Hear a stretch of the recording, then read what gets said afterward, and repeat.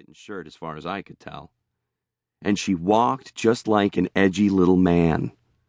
Someone who was on edge all the time.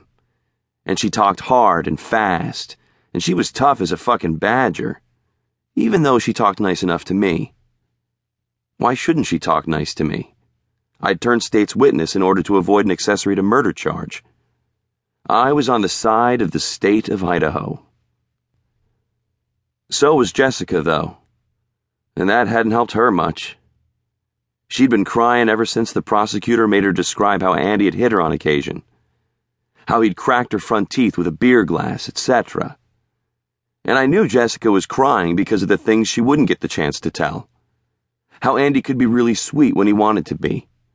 How he'd bought her a necklace, and they were going to get married when he came into the rest of his inheritance. The shit she would always say whenever you told her she should just get the fuck away from him. Or at least when she wasn't saying he was the biggest asshole on earth. And now the defense attorney was taking his shot at her, and she was crying because, unlike the prosecutor, he was insisting Andy wasn't the biggest asshole on earth, and suggesting that none of that stuff had ever happened, or it had mostly been her fault. Which might have been kind of true, in a way. She was a piece of work, no doubt. Always. I wouldn't have gone out with her, and my standards are pretty low. And by that time, she was basically a meth whore, skinny as shit and all bedraggled. So whatever attraction there might have been at one time was long gone. I figured I could handle myself better than Jessica, but none of it looked like too much fun. I kept telling myself I wasn't in any danger. There was only one thing I intended to lie about, really, and it was something mostly inside me. And because Nolan wasn't testifying, the only one who could tell what I wasn't going to was Andy, and it wasn't in his best interest.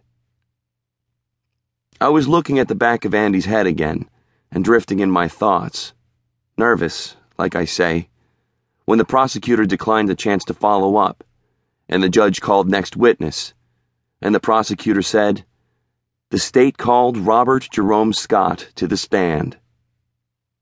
That was me.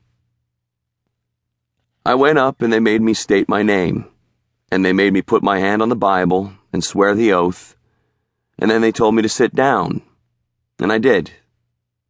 And a funny thing happened. I felt completely relaxed. Sitting up there on the witness stand, higher up than anyone but the judge, it felt like my courtroom. Dark green carpet, varnished wood, stark overhead lighting. Mine. I hadn't felt that feeling in a while. I turned and looked right at the jury. They didn't bother me. The room didn't even feel all that cold anymore. Could I tell the court my relationship to the defendant? Yes, I could. I was his friend. How long had I been friends with the defendant? I didn't know. 15 years, give or take a few. I thought I remembered playing with him on the playground as far back as first grade. State my age for the court? 22. Did I remember the events that occurred on the afternoon of August 8th of last year? Yes, I did, if that was the day Jeremy died. Where was I on August 8th? I was at Andy Munson's house. For the record, the house owned by Andrew Munson at 314 Lake Street? Yes. Were there other people there? Yes. Their names? Jeremy and Nolan. Jeremy Schiff and Nolan Saylor? Yes. And on that afternoon, Jeremy Schiff was killed? Objection. Legal explanation regarding objection, so on and so forth. Sustained. Rephrase the question. And on that afternoon, Jeremy Schiff died? Yes. For the first time since I took the stand, I looked at Andy. It wasn't that I'd been avoiding looking at him. It just hadn't occurred to me up to that point. It felt good that he had so little hold on me.